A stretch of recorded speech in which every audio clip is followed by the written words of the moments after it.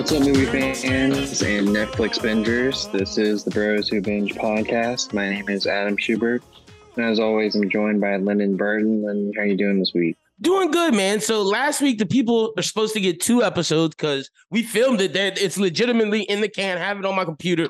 Didn't put it out because me and you, I messaged you. I was like, hey, Schubert, there's not a lot of news this week. Why don't we talk about what we would do for the DC universe? And it just so happens the next day, not 2 days, not 3 days, the next day, onslaught of HBO Max, David Zaslav, DC news drops. So basically the episode that we dropped, yeah, some of the stuff is right, but some of the stuff is really, really wrong. But it tells me that what we talked about, and we'll talk about it today, me and you were on the right track. So if David Zaslav does what he says, he's basically doing our ideas minus a couple things. Kinda, yeah. Kinda. And not more of the outlandish ones. Like, people are going to miss out on the conversation I have of, the genius TV series that is Amazon's versus Atlantean. And we will talk about that because there's a big point that Zaslav is doing of where he's pro theater, and I think it's a mistake. Right. So we'll get into all that. There's a lot of that. We'll definitely get into all that. We'll go through some of the stories that we had last week, and of course, that was also when the Andor trailer popped out. Mm-hmm. So we'll talk about that. Yep. Lyndon definitely changing his tune after seeing the Andor trailer. Big time. Also got me and Lil Reg have some reviews for y'all because we know last week was a big movie week. Last weekend was a big movie weekend. Prey dropped, which, bro, I can't wait to talk to you about it next week. You got to watch that this week. Prey is fucking incredible. At home, Hulu. And then the movie, my second most, but you're anticipated as well. Second most anticipated movie of the year, Bullet Train. Reviewing that, Schubert, it was fucking incredible. Like, holy shit. Prey was great. Prey was good. Prey is not better than Everything All at Once, Bullet Train, or The Batman, but Prey is up there, a good movie. But Bullet Train right now is my second favorite movie of the year. Like, it's that damn good. I think it's better than Everything All at Once, and we'll talk about it. We got the reviews coming up at the end of the show. But, man, what a good weekend for movies last week. Yeah, I mean, I've definitely heard some really great things about Prey. I've seen some of the reviews. I think the reviews for Bullet Train, they were people that were hate. A lot of it's like talk about gory, like, was it necessary? Like, bro, no, that movie's great. And for them to say, I saw some of the stuff was like, oh, there's some cliche stuff. Nothing about that movie was cliche. That movie was risky. The relationships were great. And Lil Reg loved it as well. So we're going to get into it. Shout out to Brian Tyree Henry and Aaron Taylor Johnson. Aaron Taylor Johnson, brother, he is now on the list of the Rian Johnson get a new agent. Because, my God, Aaron Taylor Johnson, from what I saw in Tenet and what I saw in Bullet Train, that dude can act his fucking ass off. Why the fuck is he Kraven the Hunter? Like, he should not be in that fucking movie. Like, Aaron Taylor Johnson has the reverse problem of Ryan Gosling, where, like, we want Ryan Gosling to do more action movies. No, Aaron Taylor Johnson, I want you to go work with more prestige directors. Go get with Quentin Tarantino. Go get with Martin Scorsese. I'm gonna be honest. Get away from the comic book genre, Aaron Taylor Johnson, because you're not gonna be Green Lantern. You're not gonna be Deathstroke or any of these major roles. Get away from the comic book genre. They don't appreciate you. And Brian Tyree Henry, you're one of the best black actors out, one of the best actors in general. We got to start putting respect on both their names. They're not in the conversations with the Robert Pattinsons or the Adam Drivers, and it's not because, or the Jonathan Majors or the John David Washingtons, and it's not because they don't act as well as them. No, they act as well as them, but they're more, for me, in the roles of what I put Lakeith Stanfield as, like, the best character actors. These dudes are gonna go down as like the Gary Oldmans, the Philip Seymour Hoffmans, oh my gosh, Forrest Whitakers. Like, yeah, they can lead a movie and they'll do a good job, but when you put them in an ensemble and they're playing off people, that's when they're at their best. Yeah. I mean, I can see. I think like Bullet Train. Unfortunately, I did just see the score and the score. reviews, Yeah, the score, like not great. that. Yeah, I don't that does not do the movie justice. And unlike Gray Man, where I agree with the Gray Man scores, I think Bullet Train's score is preposterous. Preposterous. Right. And shout out to the Discord, because the Discord was fucking with it. Shout out to Domo, shout out to Lost, shout out to my man Verse and all the people who listen to podcasts in the Discord. They were like, the reviews are trash. This is a great fucking movie. Like, so in the Discord, they don't ever agree on shit. When the Discord unanimously agrees, that's how you know it's a good fucking movie. Right. I mean, the audience score is still high. Fair. It's not high anymore? 78. Oh, well, I'm not mad at it. People, it's not bad. People can say what they want. I love that movie, and I'll defend this movie like I defended Tenet. And last year, Tenet's score was low as fuck. And then at the end of the year, everybody's like, were we wrong about Tenet? Like, no fucking shit, you were wrong about Tenet. Y'all are going to be wrong about Bullet Train too. Yeah, I'll definitely still check it out. I definitely want to, support Aaron Taylor Johnson, Brian Tyree Henry, and all that. Brad Pitt. Yeah, you got to go see it. Brad was incredible.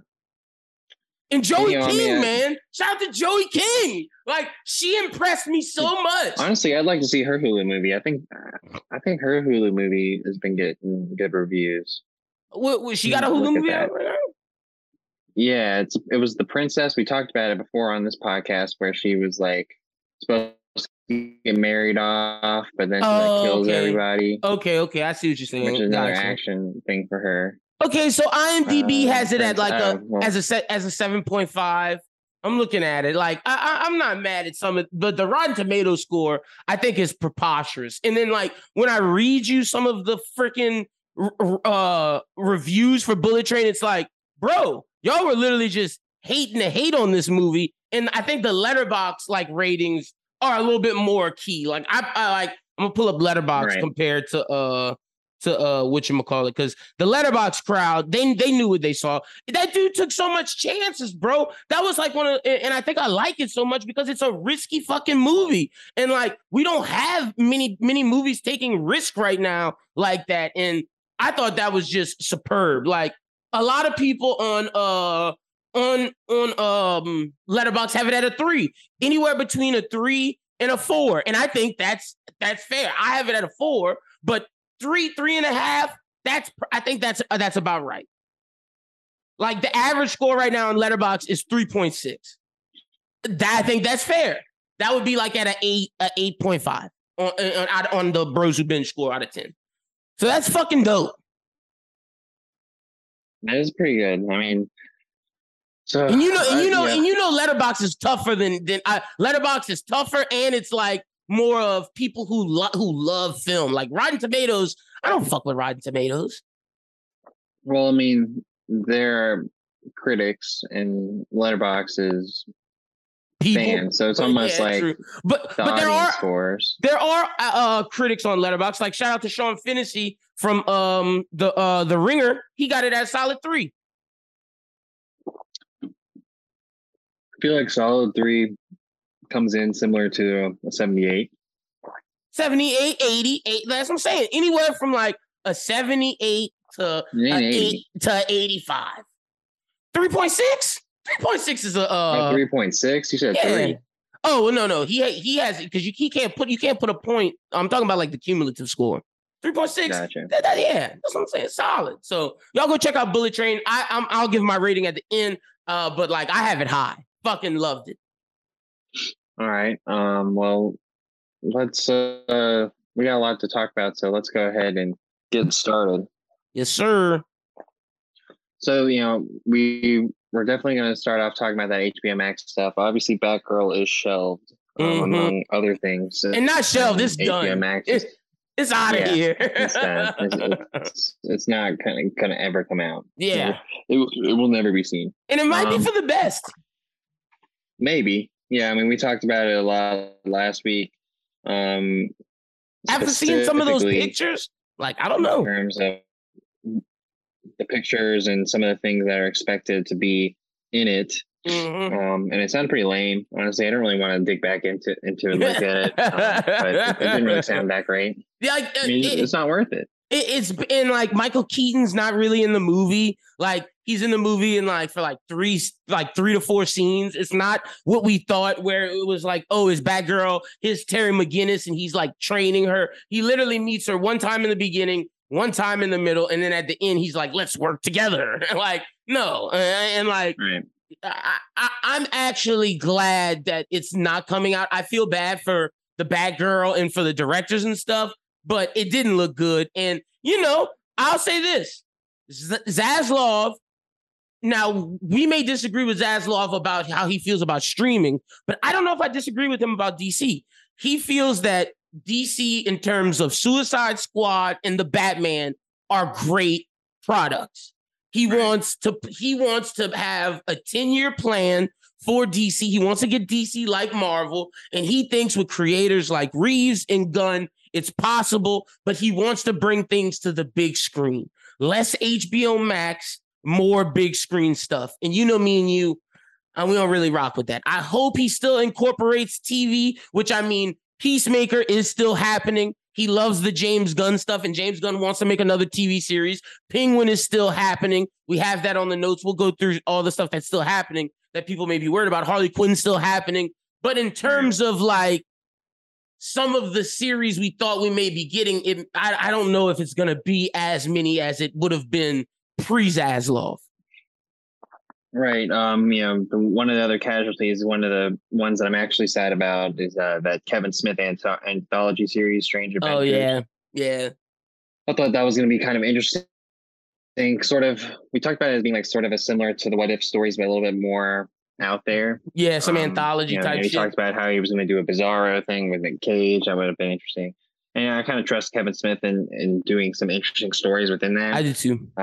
But, you know, it is what it is. Green Lantern's still happening as well, TV show, and they're going to do a movie. Yeah, I mean, we can talk about more of that stuff in terms of the DC, but I kind of want to, like, now shift towards the HBO Max in general. Oh, gotcha. I'm kind of unhappy. Yeah, me too. Because, you know, we talked about it just a few weeks ago, how we thought the HBO Max was the top streamer. Mm-hmm. You know, at this point, with, you know, we put Hulu number 2. Yeah, we did. I mean, with Prey. Hulu's coming up, man. Like, I mean, the shitty thing is that HBO Max was working. The numbers were great. It was like the best streaming service. Like, I don't understand. Zaslav believes in theaters. He thinks streaming is killing theaters. Like, bro, embrace the future. And like, I know some of the Discord. Well, I mean, you know, if you want to embrace theaters, then don't do movies. HBO Max wasn't successful with movies. They were successful with series. But I mean, shit, they were successful with the same day releases as well. Like the Batman did, right? But I mean, what they got, like, I mean, that's fine. That shit did well too. I'm not. I don't care about any of that. Like, you know, if you want HBO Max to be specifically, you know, your TV movie catalog and not be heavy on like the releases, do that. I agree. Don't shoot down like these smaller TV projects or these animated projects that were exciting audience. Yeah, exactly. No, I agree. I agree 100%. And the thing is, like, HBO is still gonna happen. Like the HBO series, they're still gonna make Max originals, just not as many. And Discovery Plus is going to be in there. So basically, you'll still get your Adult Swim, your Discovery Plus, which will be reality stuff, and you'll still get HBO and Max Originals or whatever it's called, Discovery Plus, or whatever the title is going to be, originals. But it just won't be as many, and I think that's a mistake, man. Like, all these shows... It can't be, because, like, it just depends on... If they come out and everything that they put out... is gas. Slaps, then that's fine. But I mean, like, you know, that's not always going to work. Yeah. Like, unless they become the norm and the model that like they actually found, you know, the winning algorithm of how to make consistently good things. Maybe you have to throw things up that aren't going to play. And see, I agree. And I think maybe that they thought because it's HBO, everything was supposed to stick. And because everything didn't stick, they're doing the Netflix thing of like, let's cut it. But I agree with you. You got to throw some things at the wall. Some things won't hit. But for like, I mean, like, I'm just worried that like shows like Rap Shit gone. Oh, it might be done. Yeah, but see, it depends. It depends because I think it depends on the creator. HBO will pick it up because they value their relationship with Issa Rae. But for like Close Enough, something we love, I don't think JG Quintel's getting a new show, especially after they say they're getting away from kid and animation stuff. Does that mean, because they were all about to be in adult animation with Smiling Friends and like all the shit we love. Does that mean we're not going to get adult animated stuff because you're stepping away from kid animation? Does that take away from that? Like, I don't want to lose Smiling Friends and a lot of the great adult animated shows they were creating for that. Right. I wish I could. Like Tarnakowski. They were going to give Tarnakowski a new show. Primal Season 2's running. That's one of the best shows on HBO Max. Will we get new Tarnakowski stuff, or will he have to move to Amazon? Here's some examples. Obviously, I think Flight Attendant was successful enough to stay. What's going to be the status of Minx? Yeah. What's going to be the status of that's the thing. Like some of the stuff they did throw out there, maybe it didn't stick, but I mean, like you got to have those because not everyone's going to hit. Mm-hmm. So, Made for Love was one that worked for a while and they stopped. And they had like Search Party that was went on for a long time. 2 Weeks to Live was a Max original that had a brief run. Titans and Doom Patrol series. They're done. And it was great. Those are done. I feel like they're done. I'm not really sad either. Now, Harley Quinn, they better not cut Harley Quinn. Young Justice, they better not fucking cut Young Justice. Like, that's what I'm worried about. Right. So we'll talk about more what they're going to do with DC later. But another thing that kind of ties in is this whole Ezra Miller felony burglary in Vermont. Literally 2 days after they were like, despite everything, we're going to keep him. Now, so now what? Kill it. Just fuck. He's the reason why Batgirl isn't releasing. He's the reason why we're in this predicament right now. Fucking end it, bro. End it. Zaslav, you don't have a problem cutting things. Cut that fucking shit. Get us a new Flash movie and let's repeat the universe with the new Flash. Fuck it, bro. Like, for real. Like, you can honestly just restart and say Momoa and Wonder Woman are just still the Wonder Woman and Aquaman. Still, you could literally, you didn't show anybody's face in Shazam. Black Adam isn't showing anybody's face. The only show that is hurt is Peacemaker and Suicide Squad. But when you do the Flashpoint, that could correct everything. So, fuck it. Like, really? Like, I'm so sick of Ezra Miller. Let's get a new actor in there, someone who represents the Flash's ideals, someone who is a great citizen who can be a good role model, and let's get this show on the road. Let's not keep waiting for this degenerate. Yeah, I mean, I agree with that. It's just one of these things where it's kind of frustrating with all of this because, you want things to move forward, but, obviously you can't with this person. You can't. And it's too big of it. It's a too tent pole of if Ezra Miller was playing like, a Blue villain. Beetle or an not even Blue Beetle, not even like a rando. I mean, Blue Beetle in most people's cases is a rando. Yeah, I know. Like, someone that's gonna be important. Like a core member. Fair, yeah. I get what you're saying. Like if he was Atom Smasher. That's a better one because Blue Beetle is gonna be a temple, and they're still doing that, by the way. That's gonna be a theater release. But fucking Ezra Miller is like, he is, when you think of the biggest DC heroes, you go Batman, Superman, Wonder Woman, and who is next? The fucking Flash. Like, dude is important. Like, let's get him out of here. We don't have time for this. And like you said, it's so many issues. It's not just, oh, he threw a chair at someone. It's not that, oh, he was robbing people. This dude is accused of grooming and kidnapping. Like, what? This dude is on his, like, people are saying he's the Flash in the movies, but he's A-Train in real life. Even worse. Even worse, yeah. This dude's Homelander.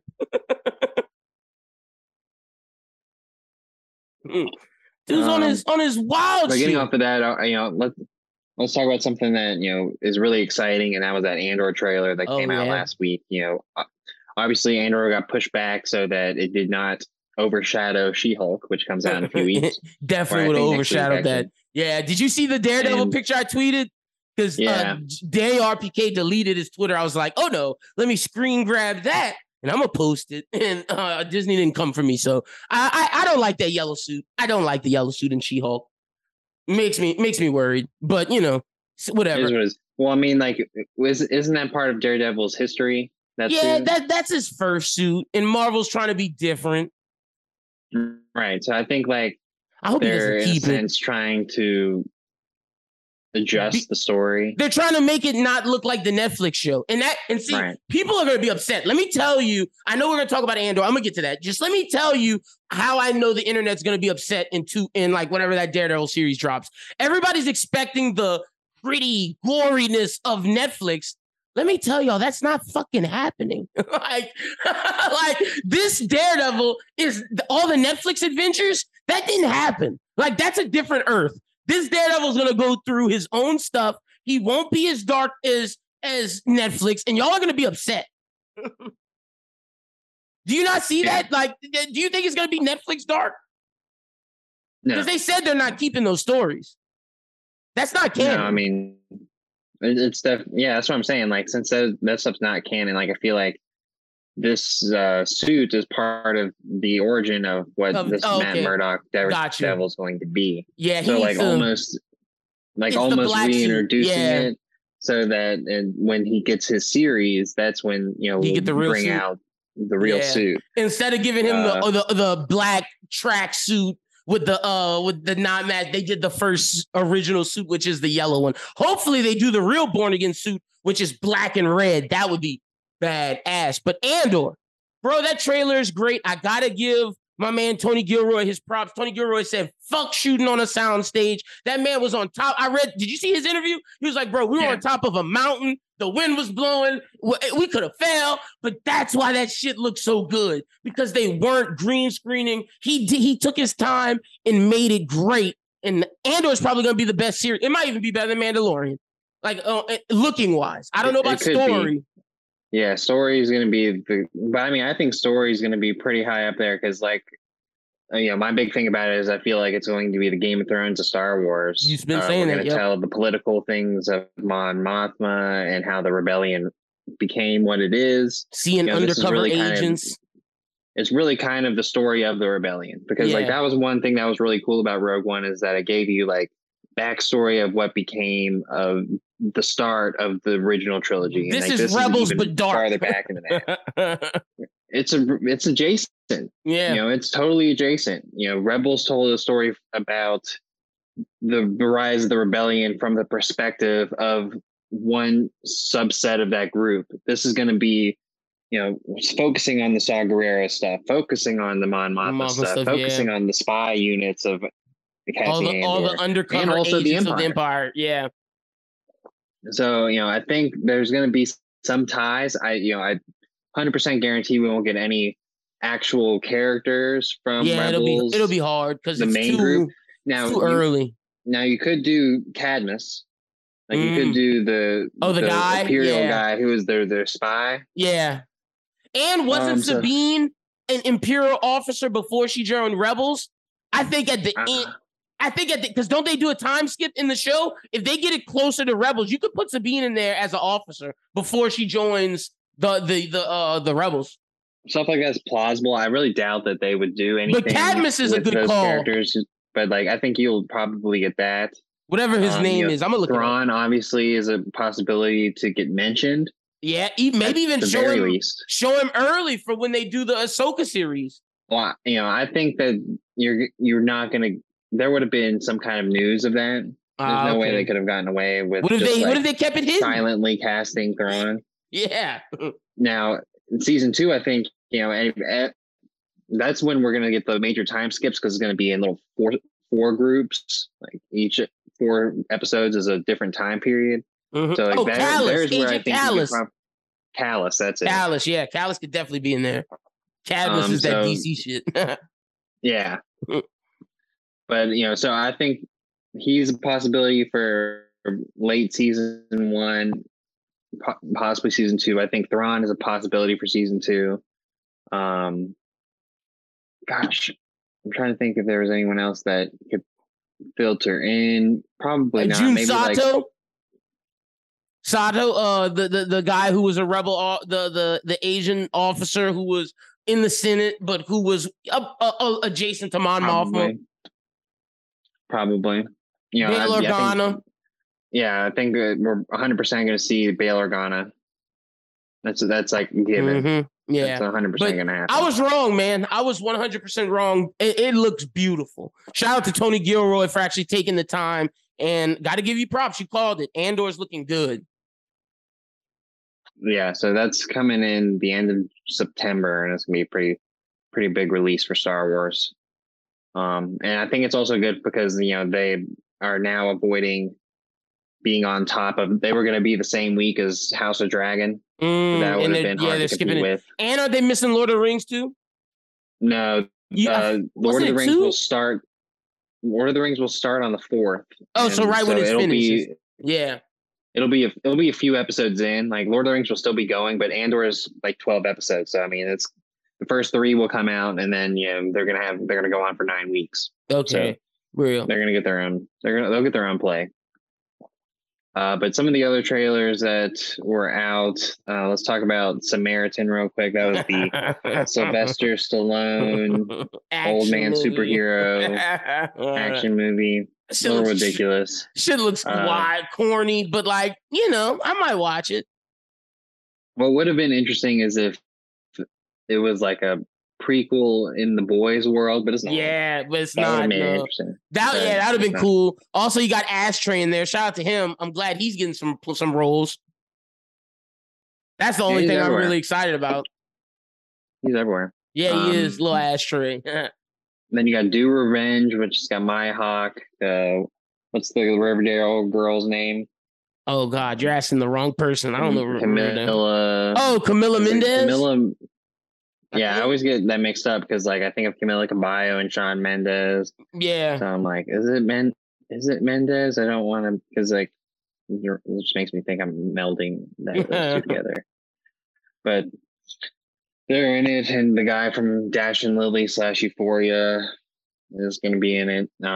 That's going to be just your normal Netflix, kissing booth type show. Yeah, whatever. Yeah, so it looks man. But good for my Hulk. Keep getting them roles, though. You got Atlanta season 5 trailer came out. Now this looks like back to what we love about Atlanta. Mm-hmm. Getting more back to Earn. Yep, and getting back to the cast. And and Lakeith's character and Zazie Beetz. And especially after seeing Bullet Train and seeing some Brian Tyree Henry, give me some more of him, bro. I'm ready for Paperboy and Lakeith and Zazie and Earn. Give us the cast because season 4, part 1 wasn't that. And if you're saying you're up there with The Sopranos and The Wire, this part has to be great. You better finish strong because this show is not up there right now. Exactly. I mean, it's great, but it's Sopranos going to have its place in the pop culture world. But I mean, he wanted so vehemently to be put away from the side of being compared to something like Dave, which obviously I wouldn't compare the two because they're vastly different shows. Mm-hmm. But it's not like you're with season 4 breaking some kind of mold that makes you an all-time television show of all time. The first 3 seasons plus this could be that for you. But that part 1 of this season was not that wasn't it. Or was that season 3? Was that a whole season? It was a whole season. Oh yeah, it was 4. Yeah, that wasn't it. So whatever this is, that better hit because. And speaking of Dave, I've been watching on TikTok. Benny Blanco post a lot of stuff and Dave's with him. And I think they're working on trying to figure out what's next because like he said, his career. They're friends. No. I know. I think they're working together. I saw him and what's his Gator. They were all there. And what I'm saying is I think they're getting inspiration for the new season because remember, Dave he wasn't where he's at in the show is kind of where his career stopped at. So it's he now isn't big enough as a rapper wise to know what's next. So I think they're figuring that out. It's very interesting. It's a little mixture. I think they probably still need to figure out where Little Dicky as a rapper is progressing to get more content. I think they could do another season based upon where they left off because they left off was almost like the beginning of what Little Dicky was. Oh, okay. And I mean, like, because I mean, like, you know, he's still can be like nationally recognized. You know, I almost think that he's exceeded on the show what he's done. Oh yeah, his show, like if I'm him, I never rap again. VMAs. Like you never rap again, bro. Just be a TV creator. That's all he has to do for the rest of his life, and that's what he wants to do. So, like, yeah, do that. Like, I honestly would say the show is a bigger success. Lil Dicky as a TV creator is a bigger success than Lil Dicky the rapper. Right. Like everybody loves that fucking show. Singular Lil Dicky rap. Any rap, album, song, anything. Like, there's nothing that Lil Dicky did as a rapper that is better than season 1 and season 2 of Dave. I wish I could have recorded versions of raps that were made on the show more so than any of his actual recorded. True, because his raps on the shows go hard. That freestyle on the Breakfast Club is still one of the best I've heard recently. So, I would love for that to continue, but that's Atlanta. And then the last trailer we have is Triangle of Sadness with the guy who was the star of the Kingsman prequel movie. And Woody Harrelson, and a lot of grossness. Yo, a lot of. I'm watching this movie. Diarrhea and puke on a boat. This movie reminds me. What the plot is, but it looks gross. It reminds me of Below Deck, bro. This is Below Deck, the movie. Like we're watching. It kind of reminds me of White Lotus. That too. Like honestly, like we're watching the crew of this ship deal with these spoiled rich people, this crew or wannabe actors or whatever. Nobody really cares about that. It's really about just them being a crew on a yacht ship, dealing with spoiled rich white folk. And it's going to be a great movie. I'm interested in this as hell because if you watch Below Deck, you know this shit goes down. Yeah. And then when the boats start rocking, oh, that's going to be crazy. That's one of my biggest fears is being on a cruise or a yacht, because a cruise ship you wouldn't feel it, but a yacht and it just starts, can't do nothing about that. You're stuck. Yeah, it's madness, gross, interesting though. It's super interesting. One of the most interesting trailers I've seen recently. I had on here that we were going to talk about some Marvel stuff that we had talked about last week. I just talked about a lot of different things that I saw that were going to be, that haven't been announced yet, but I'll just wait for those to get announced. The only thing that has officially been announced is that Scarlet Witch is getting a solo film between Kang Dynasty and Secret Wars called Scarlet Witch and the Children's Crusade. Nobody asked for this. Just saying. Well, Doctor Strange's Multiverse of Madness was Wanda trying to get her kids back. So we're just going to do it again? Yeah, oof. But maybe she won't be a villain? And maybe get her kids back, because they do have to introduce the kids for the new Avengers team. They have to show up, yeah. For the, it's coming, so. And we have to figure out how to get, Wiccan Tommy and the other name. Especially Wiccan. Maybe not Speed, but Wiccan, you're bringing in Hulkling, and that's Hulkling's boyfriend is Wiccan. Okay. So, I mean, they have to find a way to get them in there. This is going to be it, but, I don't want to watch this movie.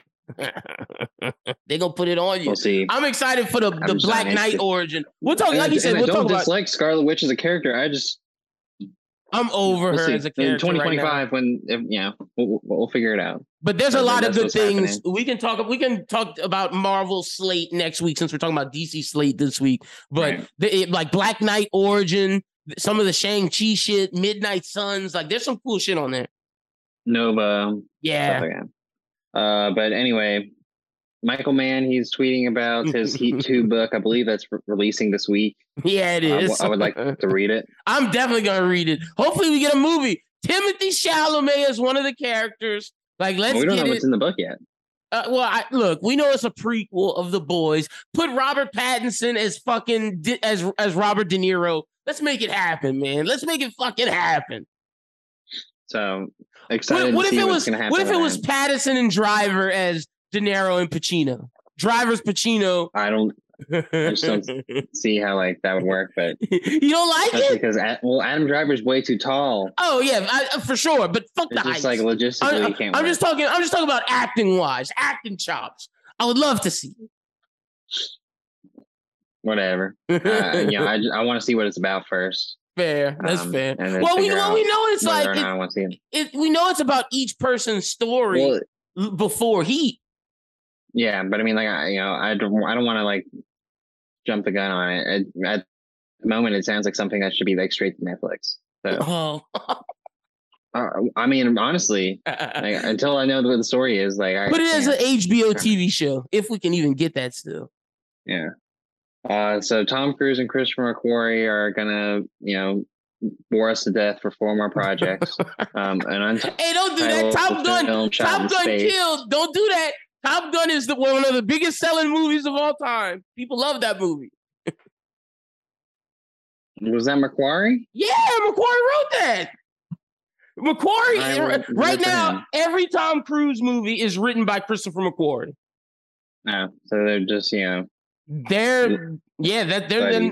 the new Sam Jackson and fucking Tarantino. Well, here's the stuff. Tom Cruise in space, don't want it. A new action thriller franchise. Yeah, he's too old for a new franchise. Dude's 90 years old.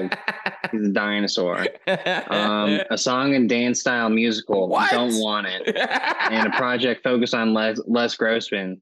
Tropic Thunder was 10 plus years ago. Don't do that. I want that one. If we could get Avatar 2, 3, and 4, and 5, give me a Les Grossman movie. I think that's one of Tom Cruise's best acting performances of his post 2000, like post Vanilla Sky, post all that Mission Impossible. That's one of his most intriguing roles. If he's gonna get back to acting, let's do it with Les Grossman.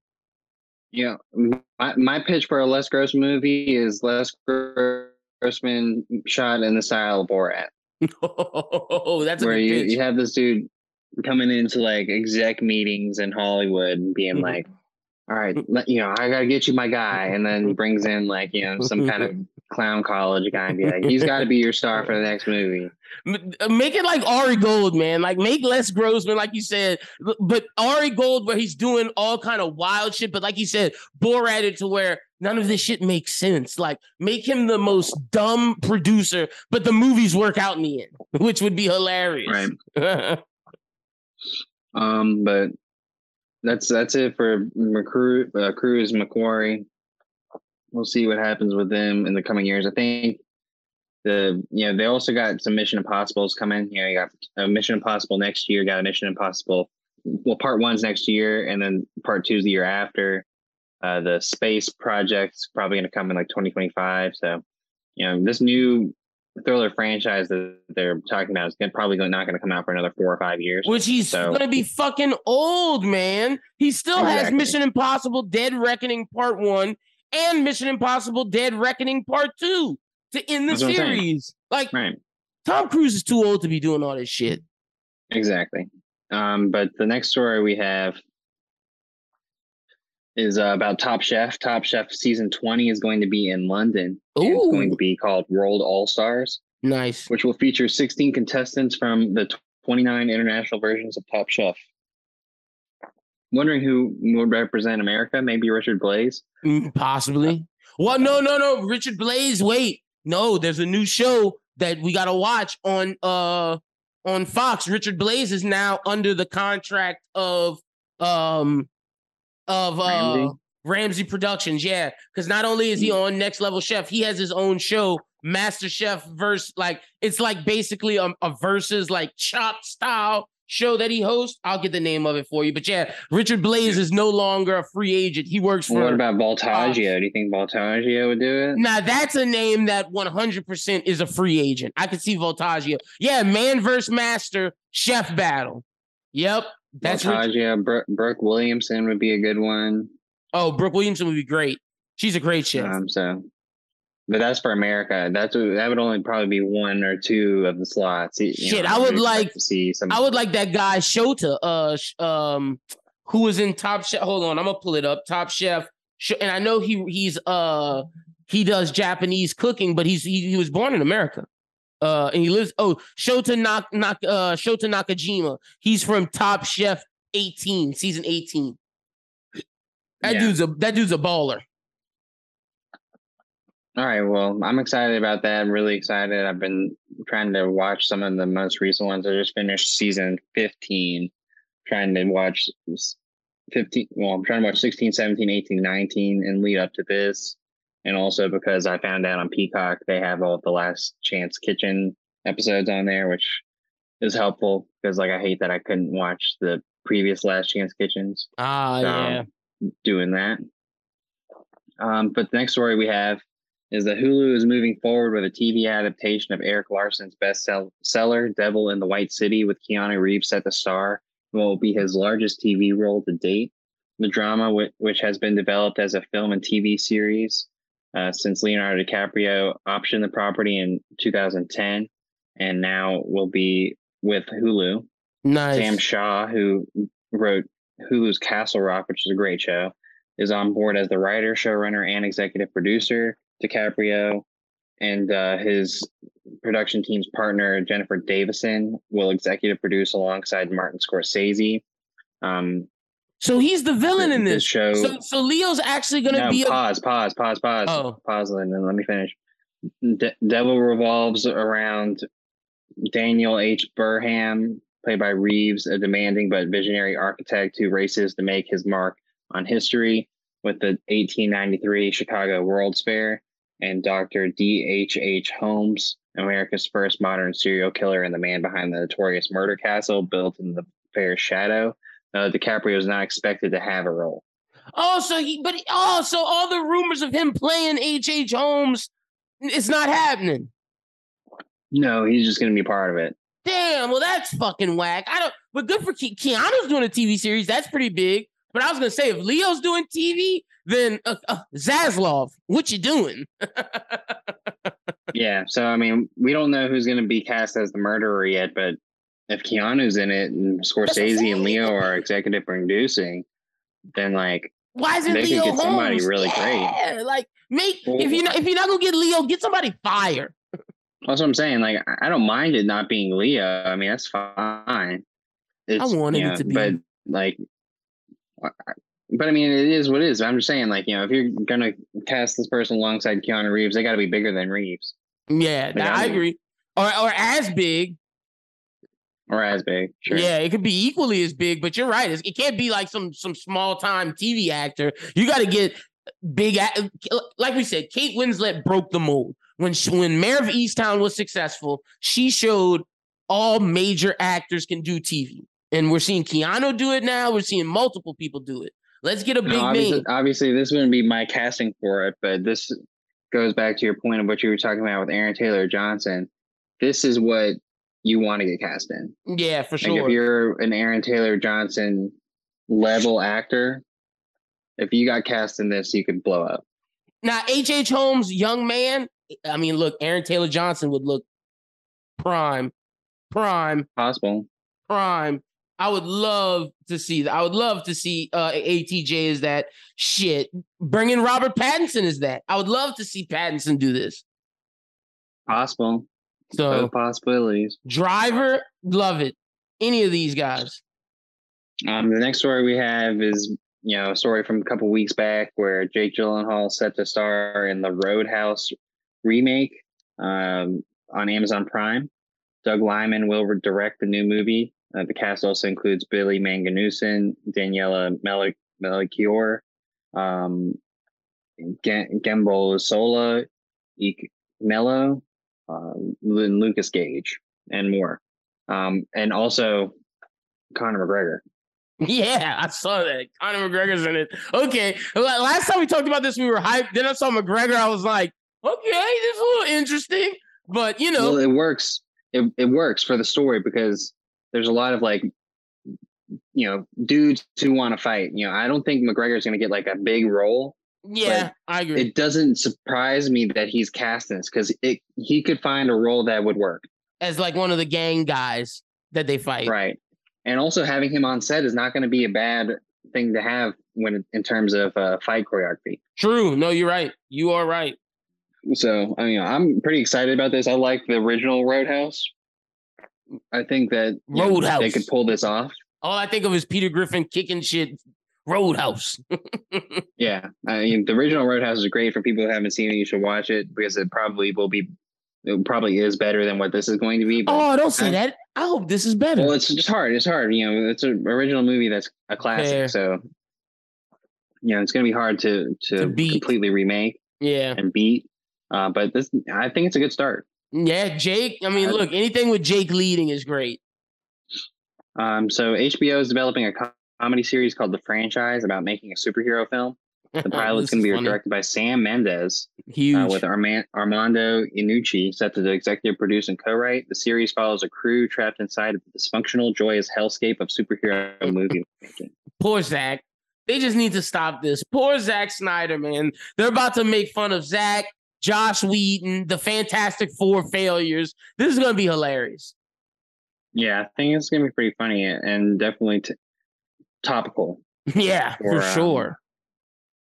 Around all this DC malfunction, all this Fox Marvel, malfunction. DC and all that. Yeah, bro, 100%.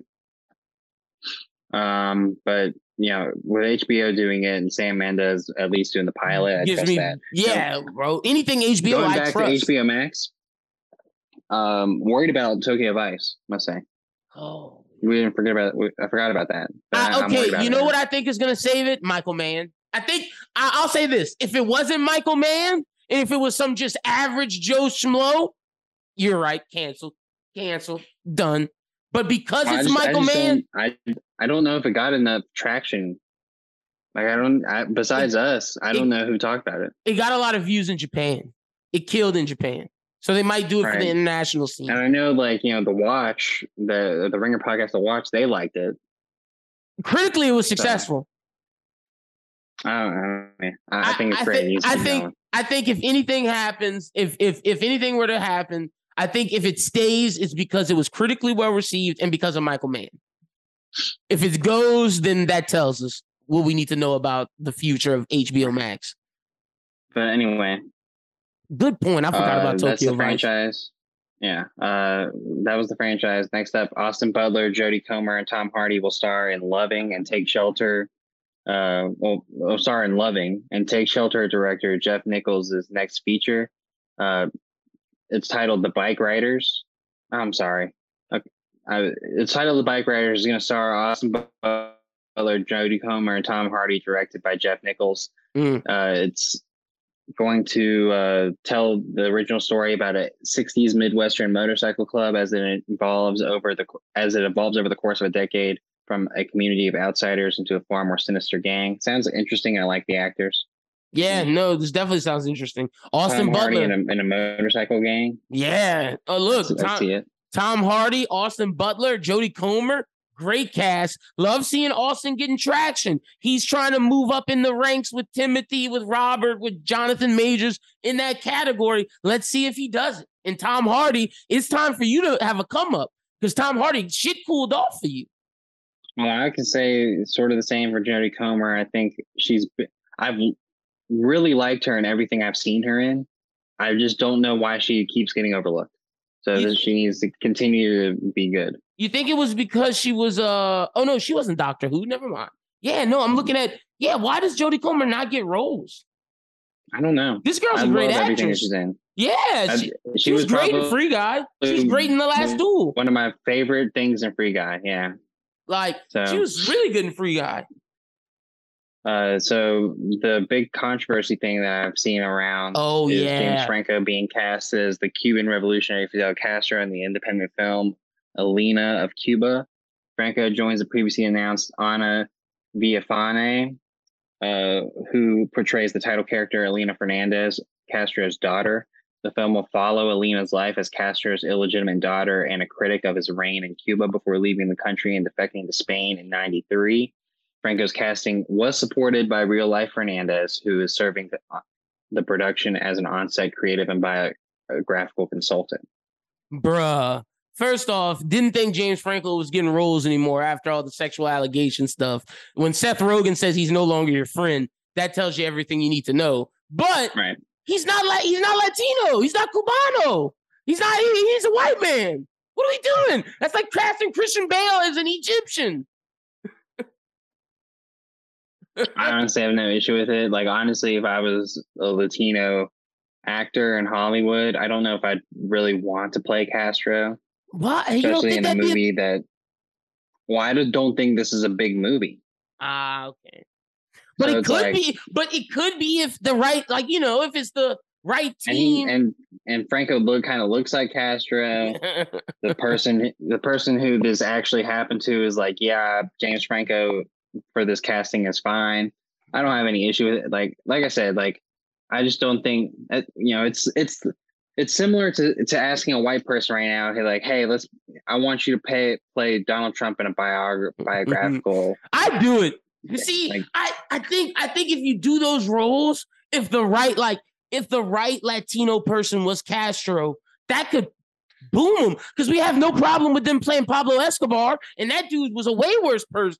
He killed more. I think it's a little give and take. I think if it's the right person, this is a jet stream role picking you up. I know Franco thinks if he does well in this puts him back in Hollywood, giving him big roles. He's definitely doing it as a shot to get back up in the shit. We'll see. I mean, I can't even imagine where this movie's going to play. Yeah, it's going to be interesting. But if Shia LaBeouf can, I guess, be in The Tax Collector as a fake Latino man, then I guess James Franco. Well, if this movie's anything like The Tax Collector, I don't think anyone's going to watch it. True, very much true. Except us, we'll watch it. Jane the Virgin actor Justin Baldoni is going to make a movie about a live action Pac-Man movie. Oh, gross. Don't know what that's all about. Weird. Like, is it going to be a big yellow thing? Like, what are we doing? It's just because Sonic worked doesn't mean every video game will work. Like, I'm sorry. Like, Pac-Man's not working. He's not cute. You had a better shot doing Kirby. Right. So I thought that was a weird one. And then we get to the DC stuff that's staying. Idris Elba says he's working on a new project with DC. That's with James Gunn. The Batman spinoff series with with the Penguin is going to begin filming in February. HBO Max's Constantine series is said to be on solid ground and moving forward. So Big Dirisu is still moving forward. Yep. Finn Wittrock season 4 is supposed to be safe. Yeah, I mean, the Green Lantern. We talked about those dudes are still being in it. Yeah, they're still in it though. That's the main thing. Harley Quinn 4 is safe. Harley Quinn going forward is safe. They're saying as well. Black Canaries happening. Austin Butler rumored to be Oliver Queen. Did not see that one. Yeah, bro. So he is their first choice right now. He's looking like he wants to do it. If things go well, Austin Butler will be Green Arrow. And look, in a Black Canary movie. Yeah, with Journey Smollett. That tells me if Austin Butler is Green Arrow, I would love to see him play against Robert Pattinson's Batman.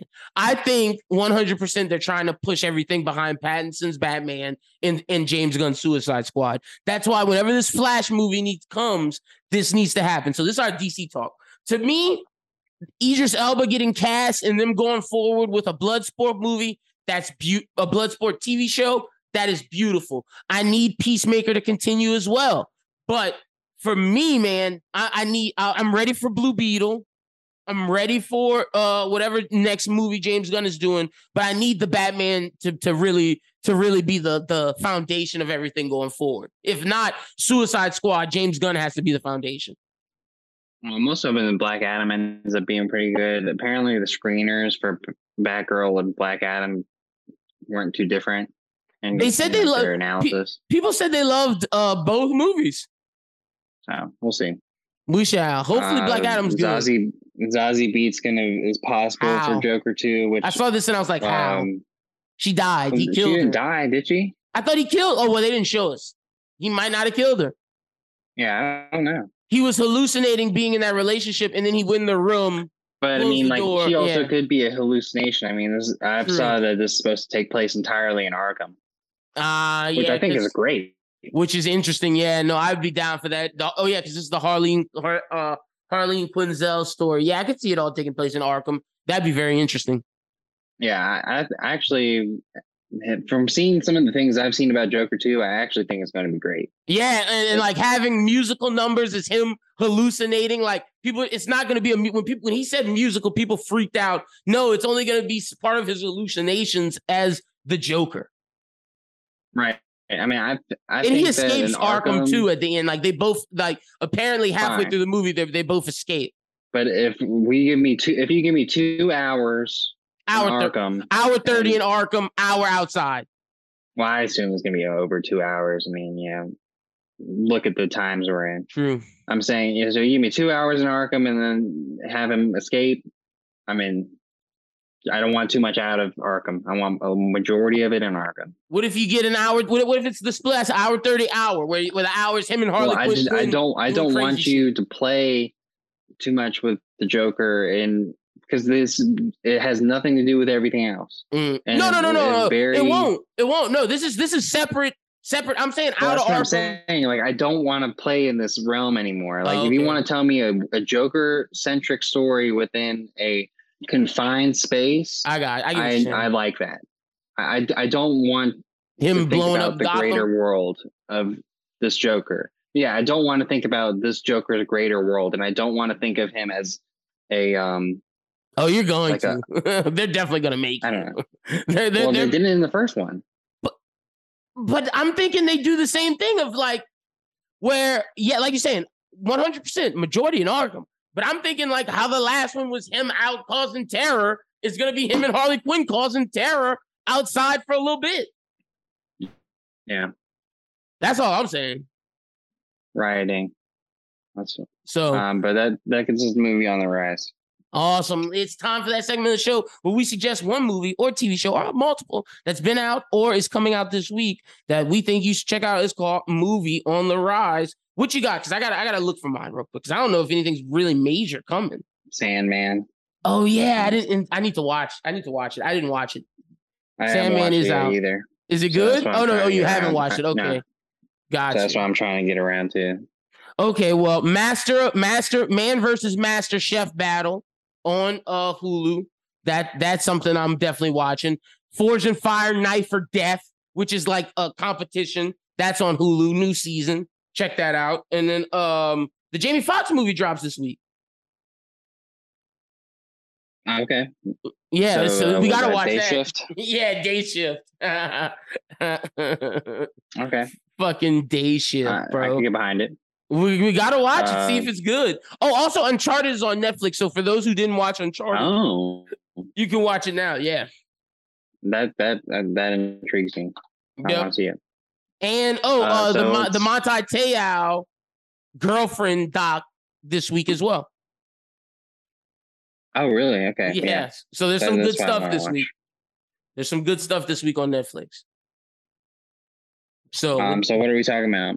Oh, well, that being said, I guess toss it to me and Lil Reg for the for the Prey and Bullet Train. All right, yeah, let's go to you and Lil Reg, and you guys talk about the Prey and Bullet Train. Hello, ladies and gentlemen, and thank you, Schubert. Y'all know what time it is. It is time for us to review the weekly movie, because me and Lil Reg are the theater junkies now. Adam Schubert is the streaming person until he go to theaters. But shout out to our guy, Shuby. He already knows it's all love. Thank you for sending this way. This week, Lil Reg and I are reviewing Bullet Train as well as Prey, because Schubert didn't get a chance to watch Prey, but he will watch the Comanche version and discuss it next week. So he's gonna watch it in the native language and tell me the difference between that version and the English version. So real quick, let's do Prey, because you didn't fully commit to it. Yeah, I did not fully commit to it. You watched Prey. It was in the background. So I'm gonna basically review it and you'll just chime in on what you saw. So Prey, real quick, non-spoiler. Great movie. I would say it's better than the original Predator. That's how good it is. Like, Arnold's version was great.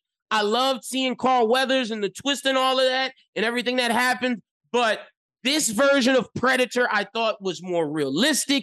It felt better. I was more tense. It was more thrilling. I absolutely loved it. I would give it a score 8 out of 10. Solid, flat 8. Good movie. B, good action film. Definitely check it out. Now, spoiler review. My goodness, the bow and arrow work that the Native Americans did was absolutely phenomenal. Reg, there was one scene where he was fighting the predator, the brother, and he would shoot the arrow, slide in, grab it, stab, back out, shoot, pull another one, shoot, stab. Bro, I understand that the girl was the main character, but the brother, brother was a killer. Yeah, like honestly, she was not as good as the brother. Like, she might have been a better strategist, but the brother was definitely a better fighter. And I'll get the names because I don't want to just keep saying brother. You don't want to. Okay, so his name is Taabe and Naru. Taabe was a badass. The whole time though, me and Curse are like, man, it sucked. It must have sucked being a woman living in the Great Plains. Like, racism was real, but if you was with your group, then you was okay. Like, black people, at least there's someone around you. Yeah, like black people sucks for us, but Native Americans, you go on the Trail of Tears and all that, but you weren't slaves. Like, you were not slaves at the end of the day. Like, and you still got killed and shit, which is miserable, but at least you were free to roam the land as you please, and you weren't slaves. So no matter if you was a woman with the Native Americans, if you was a woman with the slaves, if you was a woman with the white people, you had it the worst. You were expected to gather. You weren't expected to, you couldn't do what you wanted. And Naru, the whole second-class citizen. The whole purpose was she wanted to break the bonds and be a strong hunter. And by the end of it, she becomes war chief.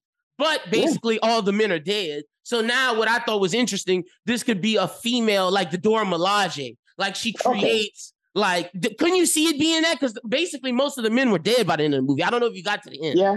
No, I got to the end. Yeah, no, it could be like a Dora Milaje situation, or also a new movie coming out based upon like that same African the African Queen. Yeah, the African Queen. Yeah. And so, I mean, also, I just like to say it's great to see like Native Americans getting visibility in the film space, because usually they're the most marginalized group. Between that and Reservation Dogs, great time for Native Americans. Great time for Native American film. 100%. In this, I also like that they're doing the native language version of it.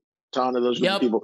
Because you could just say, they're all speaking English at this time. And it'll make more sense when you see the Frenchman stuff where they have the translator and instead of him just talking American English. Like, no, he comes and talks Comanche. And I wish I would have watched it that way, but I was watching with Curse. Curse wasn't about to do the subtitle shit. Yeah. And the whole time, I got to admit, I'm so attached to Sheila now. The whole time, before when a dog had a chance to die in a movie, I wouldn't care. Like, if the dog died, the dog died. Now...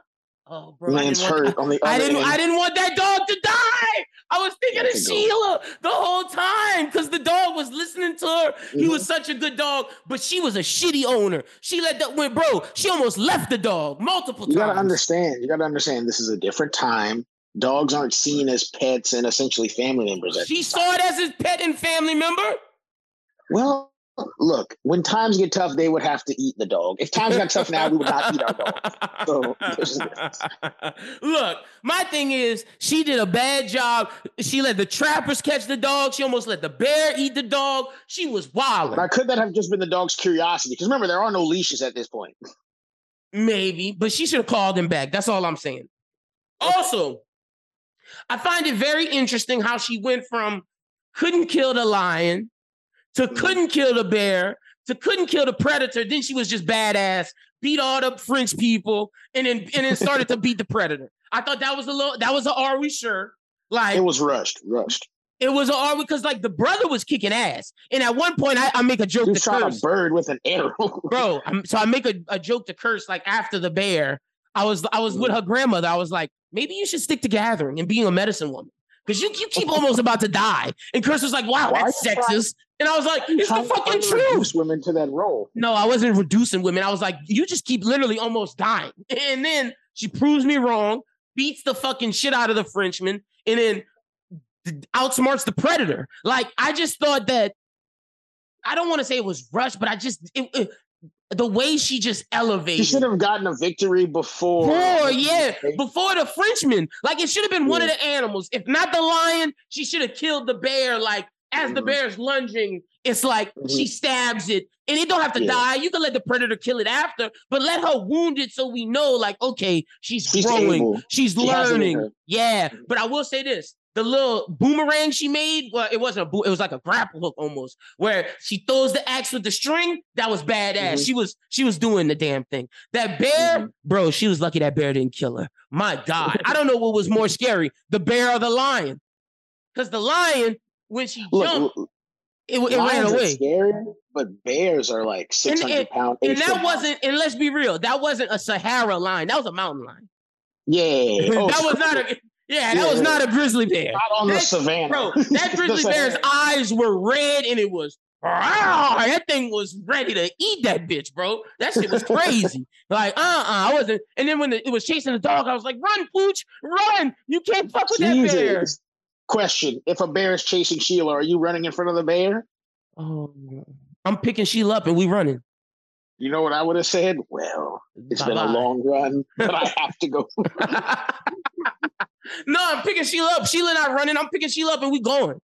I have a bigger dog. I can't run with 100 pounds. Or I let Sheila run. Sheila run next to me. Sheila might be faster than me. So like a dog is typically faster than you. Yeah, so we running together. We get. What if they're running in the other direction and the bear's chasing them? Oh well, damn. I'm gonna try to shoot the bear. Do I have a gun? No. It's you nothing. Have a bow and arrow. You have a bow and arrow. Oh, well, damn. Sheila might be gone. You just put me in a bad situation. I would cry. I would say I'd cry too, but I'd be like, Sheila, thank you for everything you've done for me. I love you. And that's that. But okay, some other things in the movie. I would say the best scene. Okay, so I'm gonna say the best non-Predator scene, and then I'm gonna say the best Predator scene. The best Predator scene might have been when he took out all the Frenchmen. When he comes and she was like, we're bait. He's not going to get us. And he starts long range sniping them things with them big ass bolts. And then he comes in, takes the shield out, decapitates someone, fucking slices them up. Like he took them out. It was either that or the way he killed the bear. Both were badass. And then I'd say the best fighting non-Predator scene, like human fighting scene, is got to be Taabe versus the Predator. Taabe was kicking his ass. I know people might say Naru, where Naru that's another Predator tricks him. But no, I'm talking about a Predator fight scene versus a non-Predator fight scene. Okay. Yeah. So I'm either saying Taabe versus the Predator or Naru versus the Frenchman. Because she whooped their ass. Yeah, I'd say Naru versus the Frenchman. She whooped their ass. All right, I'd say best actor. I guess Naru. I really want to say Taabe, but I was going to say Taabe. Taabe really acted his ass off, man. Like, he did a really good job, but I'm going to say Naru. I'll say Naru because she did. Okay, I'll go opposite, say Taabe. Yeah, you say Taabe. Okay.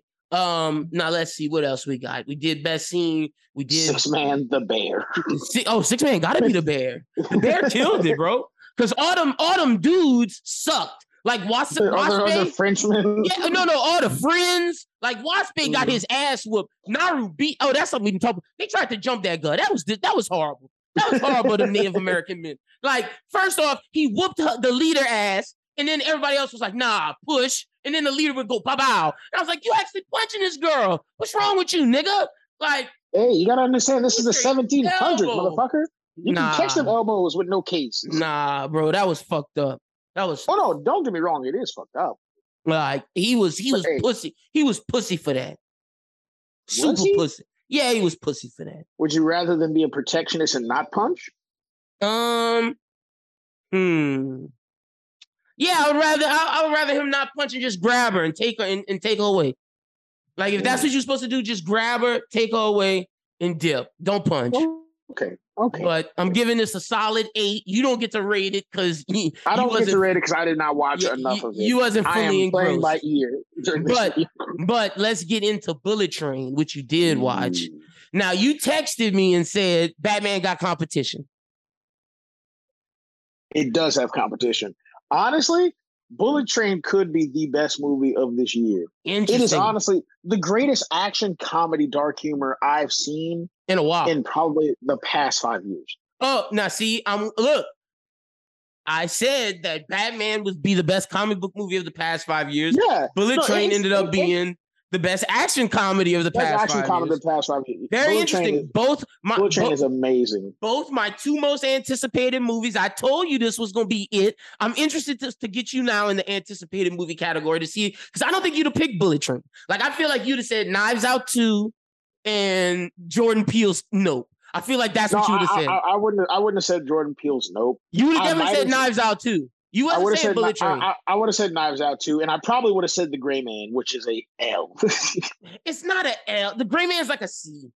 It's a C. Like, but the problem is it's surrounded by too many A to B movies. Yeah, like everything, like all the action movies this year are way better than Gray Man. Gray Man is a typical bland movie that's carried by its acting heavily. Yeah. The directing is trash, whereas this movie is not just carried by its acting. It's a great story. The directing is beautiful. Like, this is how you do an ensemble cast. Like, the Russos need to learn from what David Licht did with this. And David Licht, I think, directed one of the John Wick films. Leach. It's Leach? Oh, David Leach? Okay. Leach, yeah. All right, so he directed one of the John Wick films, I believe. John Wick 1. Was it John Wick 1? Well, we're about to pull it up. Yeah, it is David Leach. You're right. Yeah. He did Atomic Blonde, which I fucking love. It's an amazing spy movie. Underrated spy movie that got too much hate because people thought it was going to be John Wick when it wasn't that. It was supposed to be. Or James Bond. It was, but no, people wanted it to be John Wick because they thought she was an assassin, but it's a spy movie. That's what's amazing about it. So so I'm pulling it up right now. I don't want what he acted in. I want what he directed. He directed Bullet Train, Fast and the Furious, Hobbs and Shaw, which is better than all the other Fast movies, if I'm being honest. Hobbs and Shaw is great.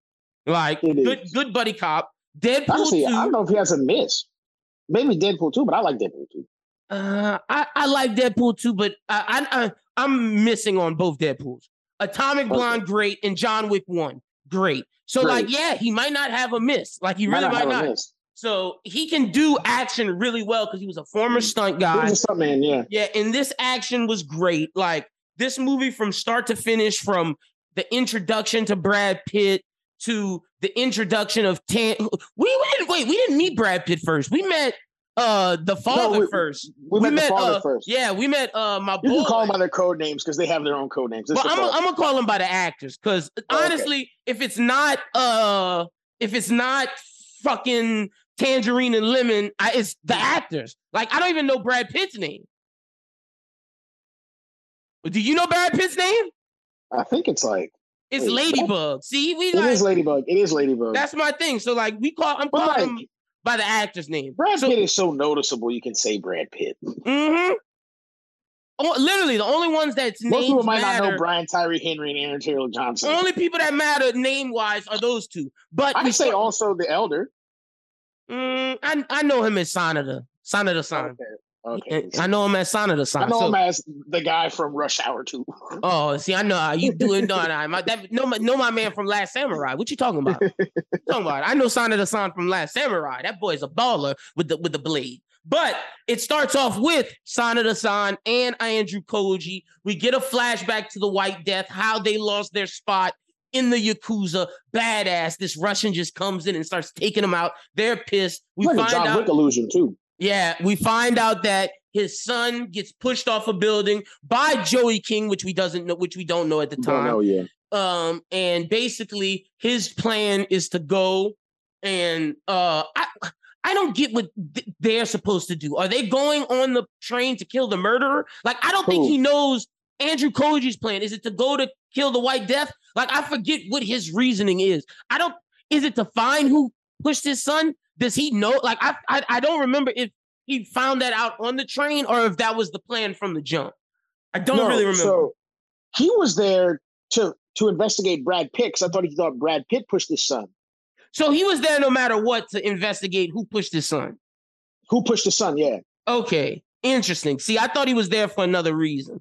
So, okay, wait, hold on. But then again, that could all be cloudy because his father comes in, which could mean he might have been a part of his grandfather's plan that just so happened to coincide with someone pushing his son. Yeah. Okay. See, I'm trying to figure out what his whole. See, they don't have it in the plot on Wikipedia. On Wikipedia. Yeah. See, like they're going with other things and. Yeah, see, I know what everybody else minor plot point. Minor plot point. Yes, minor plot point, but we can continue. Minor plot point. So yeah, so they're doing all of that, and just going from learning about Andrew Koji and his father to then learning about Brad Pitt being this pacifist, not really a true assassin. Well, not a pacifist. He became a pacifist after. But he's not even a true assassin. He's a stealer. Like he even said it. He's not like Carver. He just does smash and grabs. Yeah, but someone always ends up dying. So he's an assassin. Somebody dies because of his extremely bad luck. Bad luck, yeah. Which we find out. We also have Tangerine and Lemon, who were former British not former. They're British hitmen. They are British hitmen. Who have killed 17 people. Amazing buddy cop. Again, allusion to Hobbs and Shaw. This could all be allusions to his past films. Also, if you think about the bad luck, that's reverse Domino, because Domino is good luck. Honestly, look, I'll just say this at the beginning. I love the fact that this all takes place on one site, a bullet train. Yeah. And it showed that you don't need these massive locations and all these things to have a hard-hitting story and a great film overall. And it shows that you can have a great cast and you can make sure everyone has a shine. So that Bad Bunny, I thought was incredible. They didn't ask him to do a lot. Like, let's not act like everybody growing up didn't think of how they would act if they were a gangster. And that's all Bad Bunny had to do was act like a gangster, which is easy for him. No, I'm saying it's easy for him because if you saw his WWE character, it was very similar. See, you don't even know where I'm going. I'm going wrestling. You never know. No, I'm not saying because you're the only WWE fan out here. No, there's a lot of wrestling fans. Don't do that. Shout out to the wrestling. Too sweet.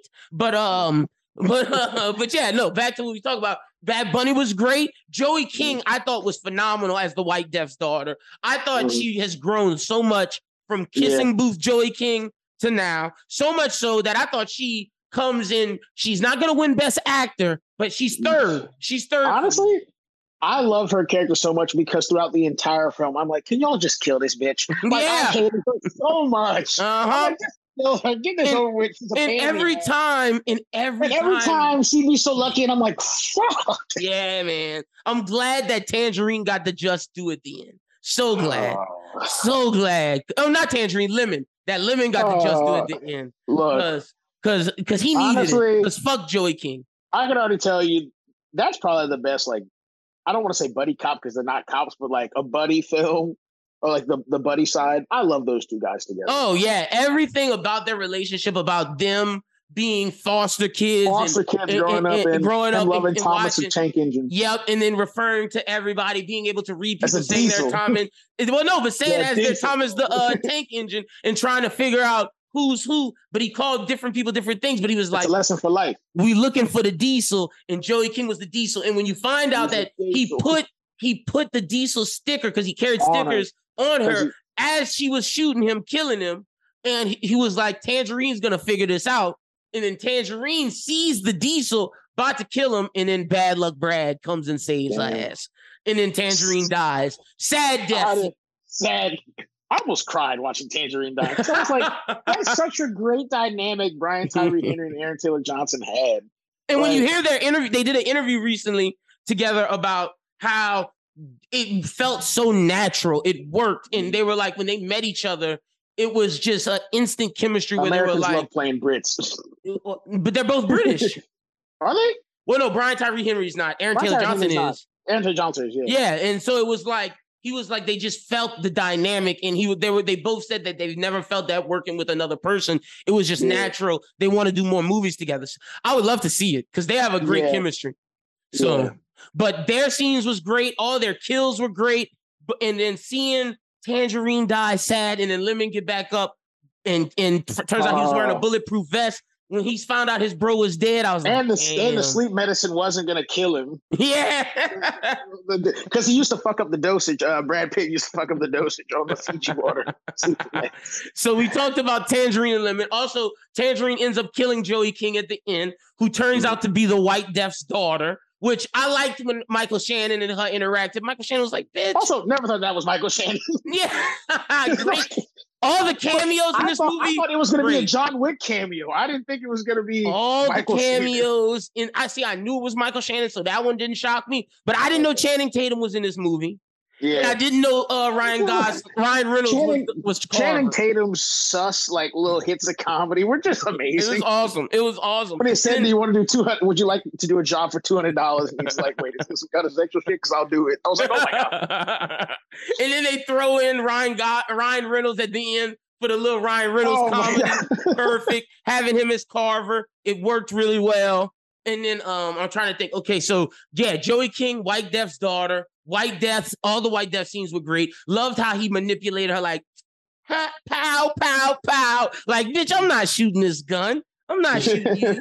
Like, even though Logan Lerman's my favorite son, I ain't messing with you. I hate you, Joey King. And then, yeah, Logan Lerman was on the train. That's who Tangerine and Lemon were supposed to bring to the White Death to get paid. The crackhead son. The Wolf was there to kill him, steal the ransom, which loved all of his action in his knife fights. His whole backstory was amazing.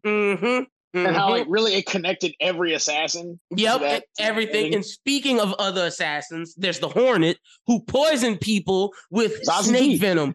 Boy, talk about a badass. I thought Zazie Beetz, even though she wasn't like a main assassin, I thought as like one of the side assassins, she was one of the better ones. Honestly, there's very hard to say that like anyone is a side assassin. Fair. Because technically all of their stories fit into the perfect and they all matter really important. Because her story alludes to the very beginning whenever Brad Pitt looks at the TV screen and sees about the poisonous snake. And also, she's always there every time Brad Pitt has to do a kill. Yeah, she's also the little like anime little figurine hiding in the mat. Yeah, the chibi cat figure. Yeah. Also, like, I love the whole scene where, like, she stabs him with the venom, but then he stabs her and then presses it over. He steals it. Yes, the anti-venom. Like, now, I will say, I don't know if that anti-venom working again when that snake bite him another time. Are we sure? What, was it maybe, like, 30 minutes later? Yeah, but I figure, like, that's too much venom for the anti-venom. Like, so this all takes place within 24 hours. Yeah, no, for sure. 100%. I'm trying to think of any other assassins. I like Andrew Koji, but I like his dad more, obviously. Okay. I liked his dad more, for sure. And then I think that's all the assassins, really. Hornet, Lemon, Tangerine, the Prince, Brad Pitt, guy looking for his son. Oh, and I love Brad Pitt's character. I'm going to give my Brad Pitt take when we talk actors. But how'd you feel about Logan Lerman's character as, like, the fuck-up son? Honestly, like... He was the only one that felt a little misplaced. Yeah. He felt a little unnecessary, but also he is very necessary because he's the reason Lemon and Tangerine are on the train. True. Without him, you also, don't. I feel like they should have given us his backstory instead of just like the sister's version because she always hated him. So we could have found out more about him. Yeah. Also, the whole Michael Shannon and his daughter interaction was a little weird to me, but I think it still worked. Why you thought it was weird? I thought it was like he hated her, so it made sense. No, I understand he hated her. It made sense, but what was kind of weird to me was like, why didn't she just shoot him? Oh. Well, no, because she wanted to outsmart him to show him that I get that, but like, you want to win your father's favor and all. No, that, it wasn't to win his favor. It was I want you to die and know that I outsmarted you, that I was the better person, that you should have had me all along. That's why she wanted to. And then she gets hit by a fucking tangerine truck, and then it's fucking over. That's the beauty of the movie. And the beauty is, and also that's her only stroke of bad luck. And the beauty is, she ends up winning though, because he shoots it at the end like a dummy and explodes himself. But then she doesn't get to save her in the victory. She should have walked away. But she was like, no, I'm gonna kill all y'all and be the top hitman. And then she gets hit. Same thing with Michael Shannon. All Michael Shannon had to do was, okay, we off the train. I'm gonna walk away. I don't have to kill you, Brad Pitt. You didn't kill my wife. I found this out, but I'm gonna still do it anyway. And it fucked him up. Brad Pitt told him, peace. We all got lucky. This is a comedy of errors. Let's just let this go. Also, Brad Pitt's little like introductions to therapy, where it's like, oh, whenever you point the finger, you got 4 pointing back at you. Like he's trying to integrate his therapy into it, and everyone's like, bro. And all of his funny slang of like, oh, I'm mansplaining. I'm sorry. That was fucking hilarious. And like, oh, I'm not being politically correct. My bad. I'm sorry. All that shit was hilarious. This was a very well-written comedy. Of a bidet. Yeah. They're trying to discover the bidet. This was a very well-written. a dark comedy. It's more also, like Tina Fey. If we just want to introduce one last character, Tina Fey coming in as being his handler. No, that's not Tina Fey. That's Sandra Bullock. That's not Tina Fey. No, that's Sandra Bullock. Yeah, no, I was like, that's Sandra. I was confused for a second. I was like, did I miss Tina Fey early in the movie? My fault. Yeah, Sandra Bullock. Yeah, no, she did a great job being as well. His handler. And then destroying the Audi. The car. Oh, I was so pissed for Sandra Bullock. I was like, this nigga here, boy.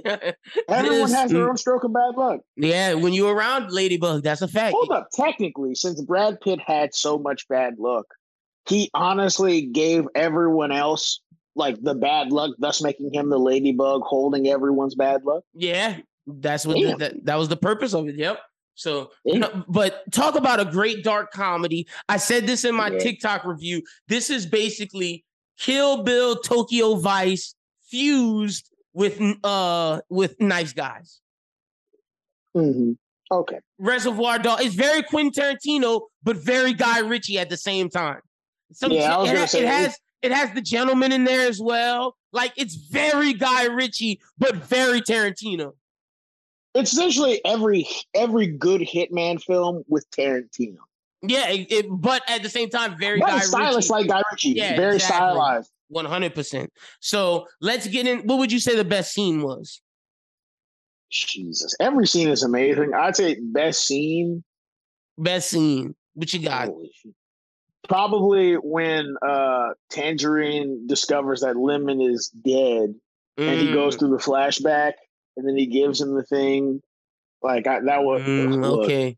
Like, because the thing is this, all the way throughout the movie before then, you could tell that they had a good relationship, but you couldn't tell that they were like that close. Yeah, because it always looked like Tangerine was bossing around Lemon, and Lemon was just like this very childish kid who probably just met and were friends. But like seeing that real connection, and he wasn't just bossing Lemon around the whole time; he really felt for him. Yeah. And when he talks about how good of a guy Lemon is, and Tangerine acknowledges, I'm gonna go with the opposite of Lemon finding out Tangerine was dead. Talk about just emotion in Brian Tyree Henry's Lemon face. Finding out, Brian Tyree Henry he played it off so well. The anger was there. It was very well acted. And meanwhile, fucking Brad Pitt's like, I'm sorry, I shot him. The whole fucking time. That's a consolation. Yeah.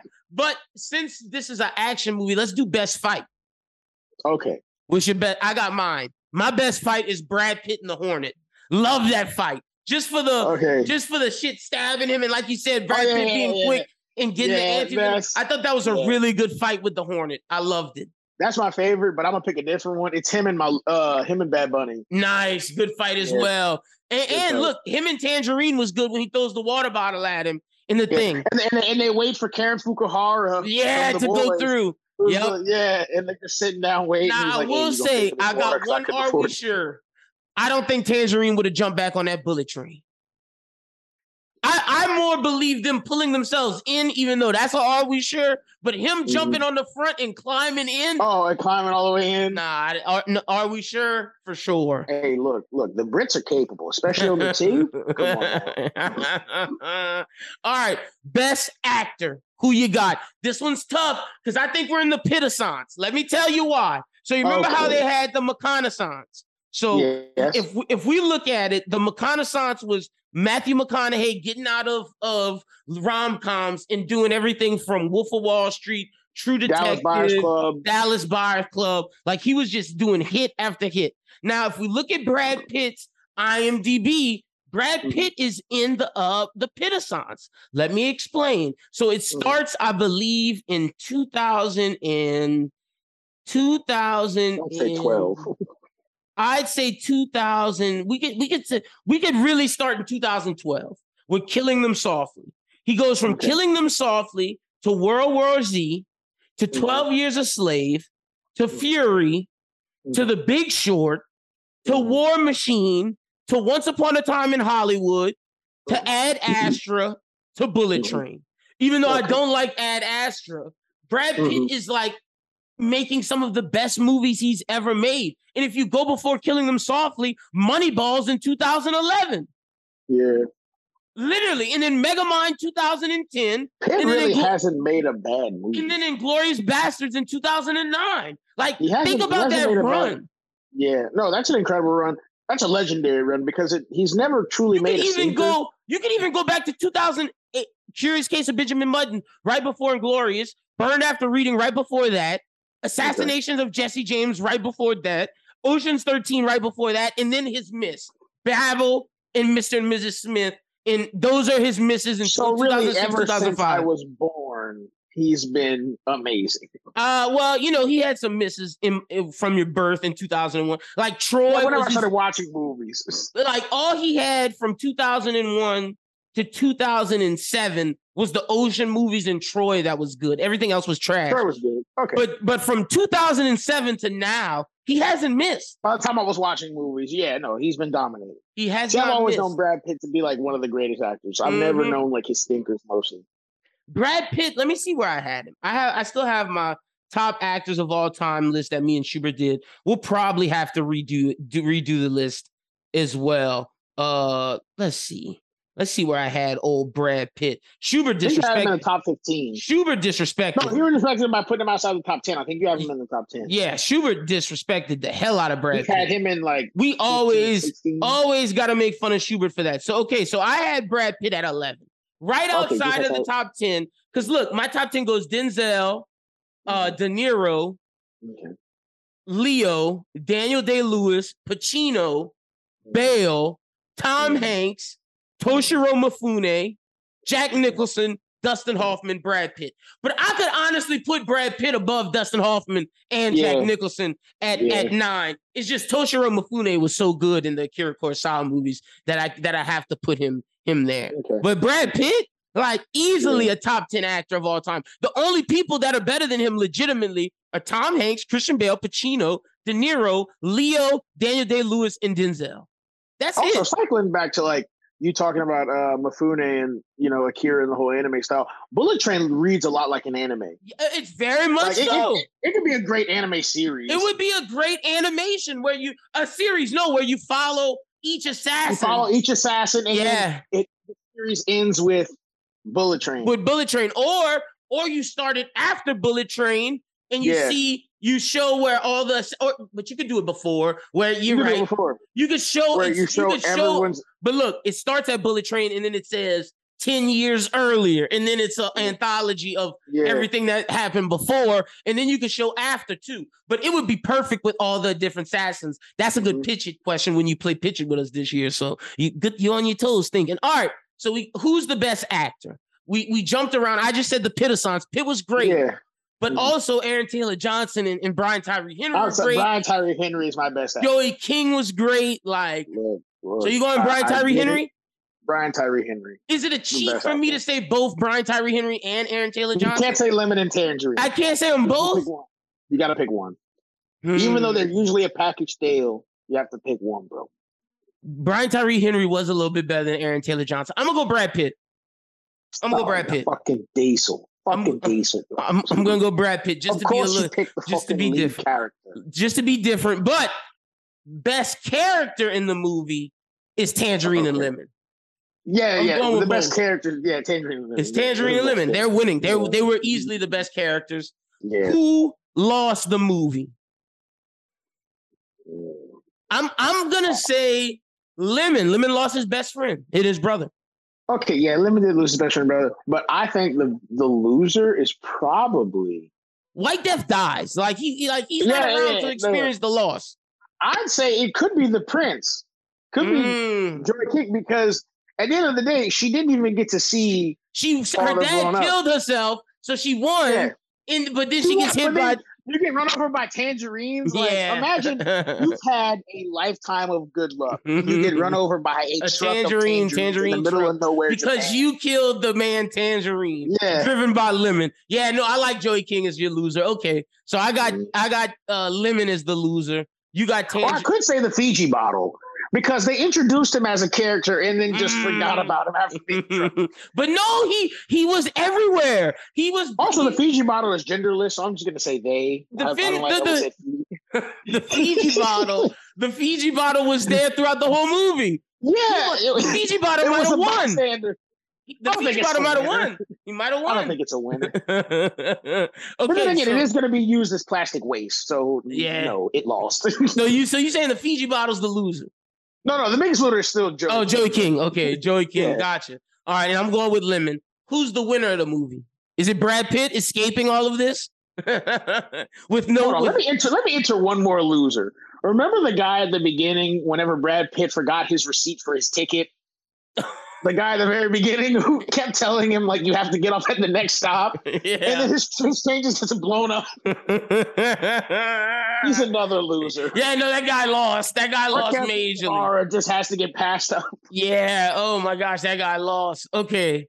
Channing Tatum got to be in category for winning, making $200.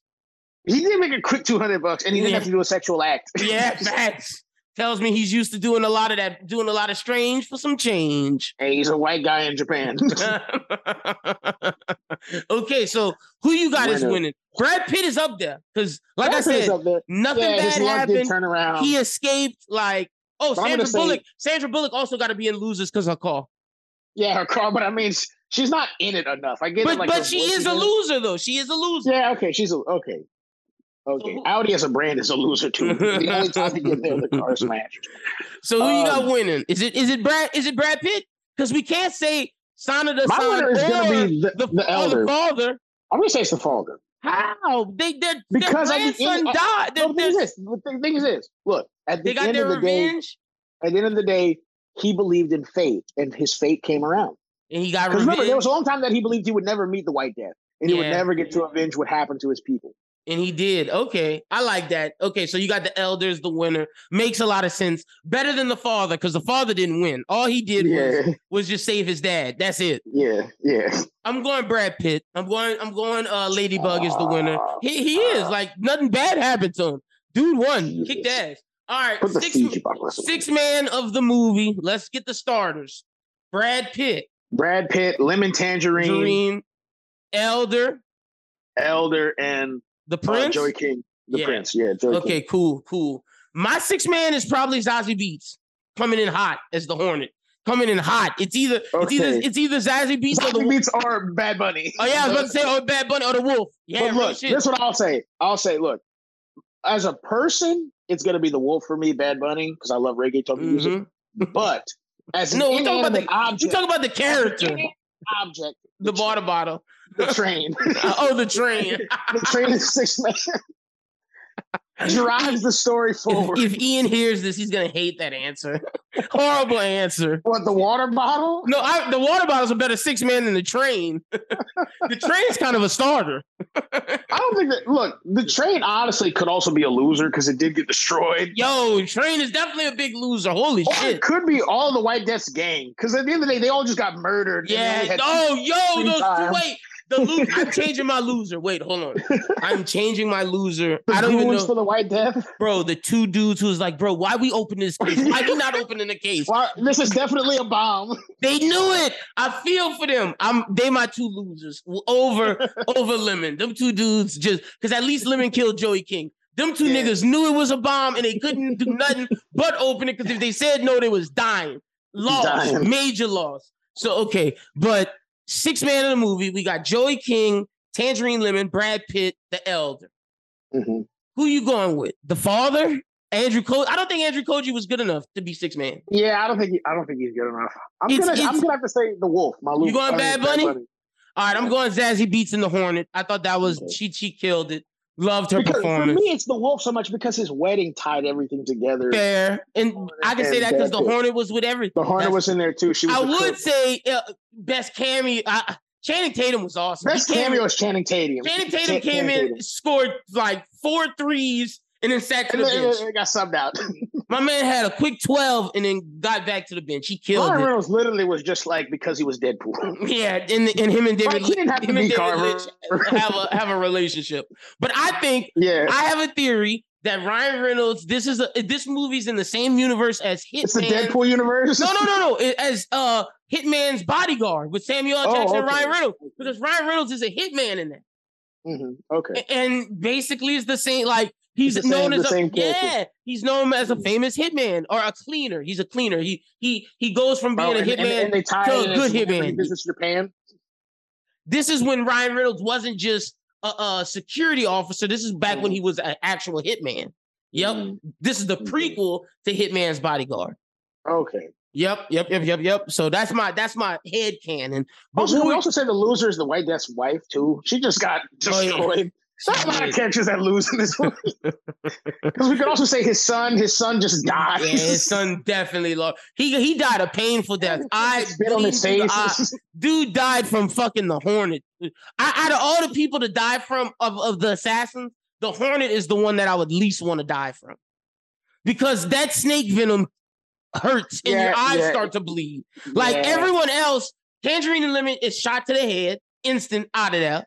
The elder is cutting your head off. You have to listen to Lemon told Thomas the Tank Engine story too. But I'll listen to that if I'm getting shot in the head. That's better than a snake bite. The elder's cutting my head off, so that's cool. Instant out of here. Joey King and Brad Pitt is therapizing you to death.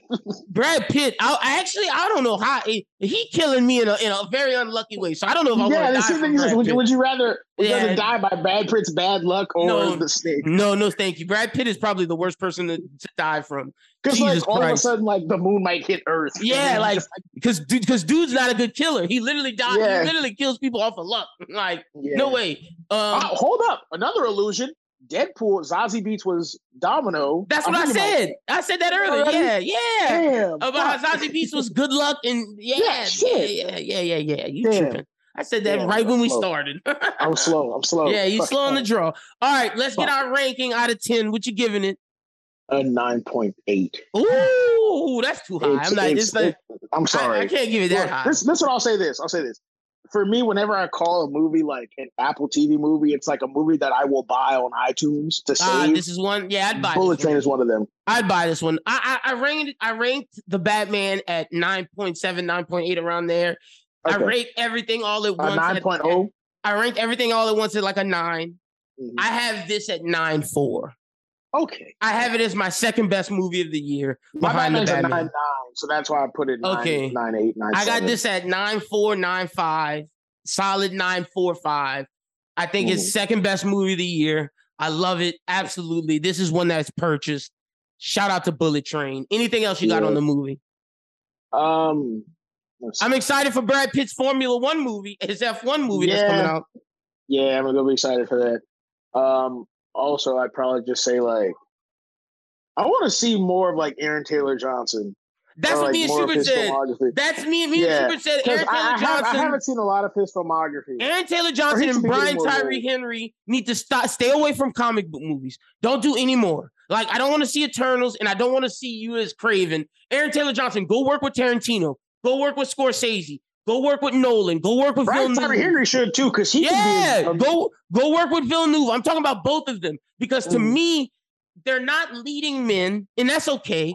They can lead a movie. I agree, but I see them more as Gary Oldman, Lakeith Stanfield. But the thing is this: where they're the best character actors. The buddy actors. No, I'm not saying buddy actors. I'm saying they could be individually like Gary Oldman.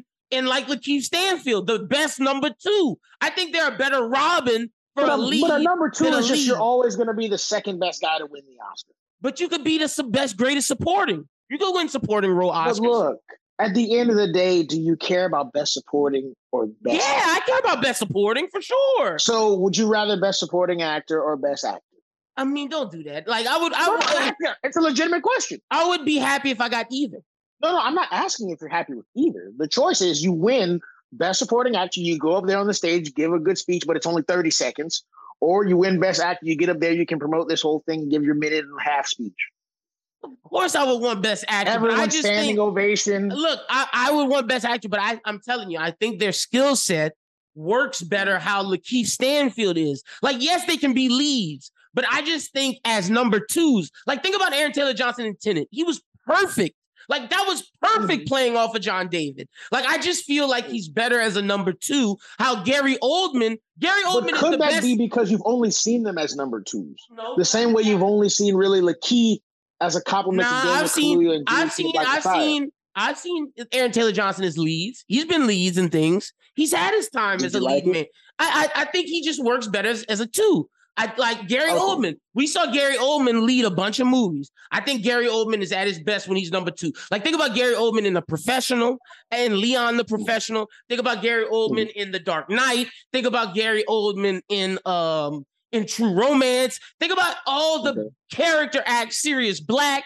Think about all the character actor Gary Oldman. And I think that's Lakeith Stanfield, Brian Tyree Henry, and Aaron Taylor Johnson. I do. Like, ATJ is a great actor. So is Brian Tyree Henry, BTH. But I just think they're better character number 2s. That's a hot take. So, you know. But that's pretty much all we got. Tell the people where they can follow you at, Lil Reg. You can follow me on Instagram at reggie.rito. And don't worry about Twitter. Y'all make sure y'all go follow Lil Reg. And yeah, for the YouTube people, you can follow me at LimBWT because these go on YouTube. But that's all for the YouTube. Now back to the audio. I'm going to throw it back to you, Schubert, to finish up Bros Who Binge. All right. So movies I definitely need to check out. Yeah, you got to watch both of them. That's what I've learned. And Prey, bro, Prey is fucking incredible. Let me tell you, watching Prey, I didn't realize how much Sheila has affected my life. Because before, if there's a dog in a movie and the dog's going to die, I don't give a fuck. The whole time, Schubert, I'm watching, I'm like, please don't kill this dog. Please don't kill this dog. The dog gets injured. Sheila's watching the movie. She sees a dog on screen. She's enjoying it, laying on curse. The dog hurts his tail, goes, arr, arr, starts crying. Sheila turns her head, goes to sleep. She's like, I'm not watching this anymore. I was like, no, not my girl. Oh, no. But the dog was safe. I'll let y'all know, spoilers, the dog does not die, which is a great thing. Don't watch I Am Legend. No, can't watch that around my dog. But you should definitely watch Prey. You would love Prey. That's your type. It's classic Predator. It feels so much like the first one. Really good. Yeah, I mean, when I first saw what this was going to be about, I thought this was going to work. Perfect. I'm glad it did. It's so much like the Keegan-Michael Key. Oh, for sure. The Keegan-Michael Key Predator has nothing on this. Nothing. This is the best Predator since number 1. Real shit. Right. And in some ways probably could be better. Because it's filmed in today's era. Yo, like the fucking Native American combat that they were doing. Bro, the Comanche combat. Great. Fucking great. I'm so happy for all the Native American actors getting their shine now. I know we talked about that they were going to release it in the native language. They did. The Comanche. Have they already? It's out. It's on Hulu. Yep, you can watch it in Comanche. I'm Comanche. gonna watch. You should. It'll probably be with the subtitles. We'll talk about that next week if you watch it, and you can tell me the difference because I bet that's great. All right. So what? Talking Reservation Dogs. We can talk about. Yeah. First. Sure. Wow. I thought these first 2 episodes might have been better than all of season 1. Like those first 2 episodes were great. Getting this, I just felt back obviously in it, and I was season 1. Obviously, you need season 1 to understand get the impact of some of these episodes. But I agree. I mean, I think they came out with a bang, exploring the 2 girls and their journey and the struggles that it came with, and having Megan Mullany's character, come in there. I thought it was all really interesting. I like their storyline the best. I also like the old man.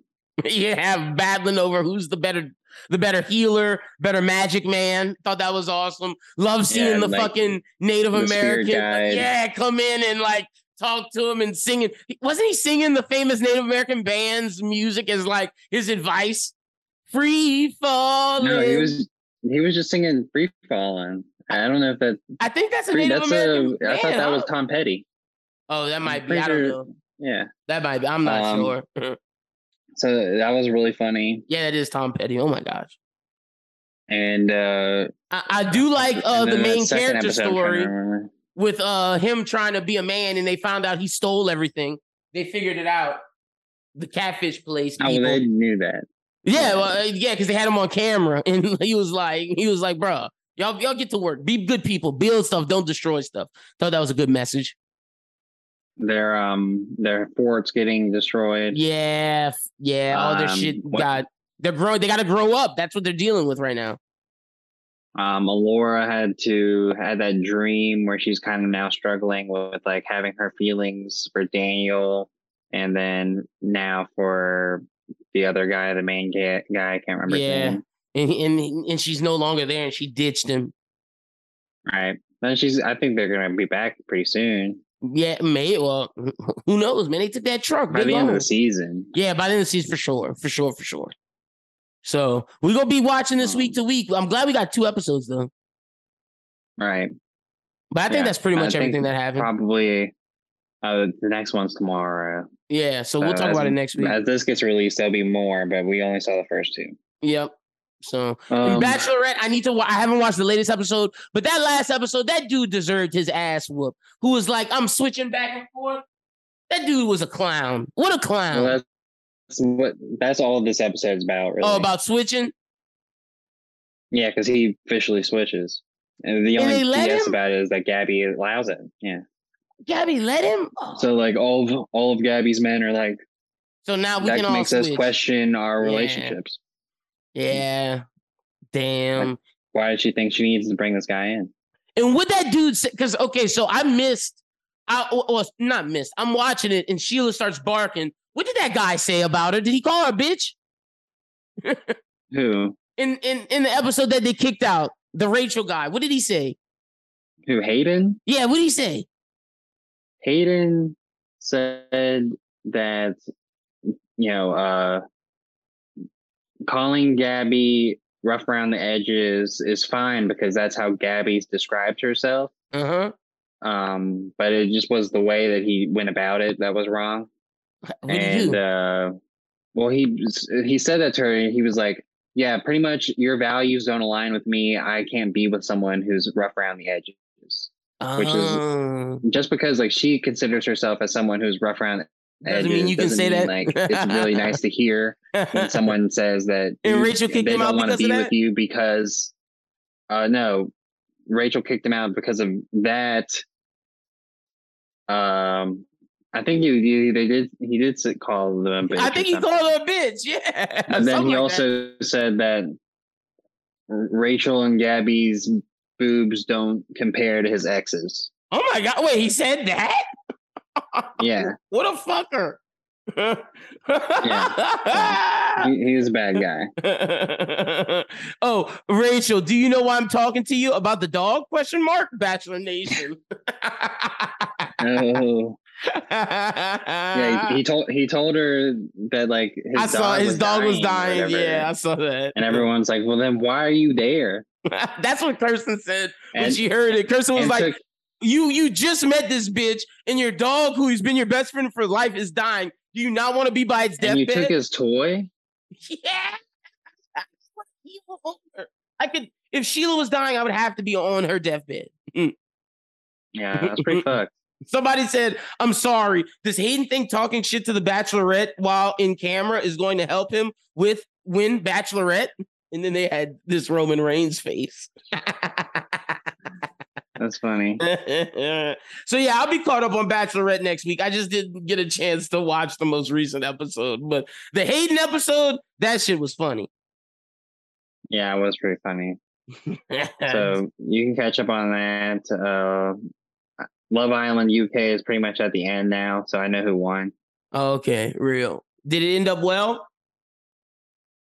I'm still watching it, so I don't know exactly. Okay. The last group of people who are going to come, like the last group of new people just came in.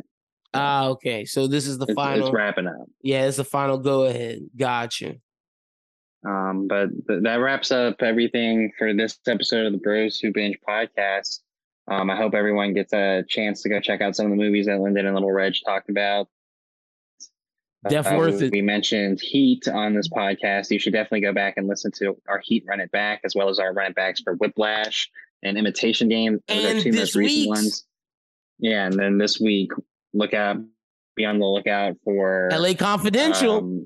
LA Confidential, which I've already watched in prepreparation, and I'm watching it how great it was tonight. I told you. Bro, that's our fucking jam. I'm watching that movie as soon as we finish. Well, as soon as I finish editing this podcast, I'm watching that movie. But bro, fucking keep it hush hush. Like, come on, Danny. Danny DeVito is fucking great. Yeah, man. So we got that. Make sure you check out the Bros Who Think podcast later this week. Guest will be Blizzy Boy on the show.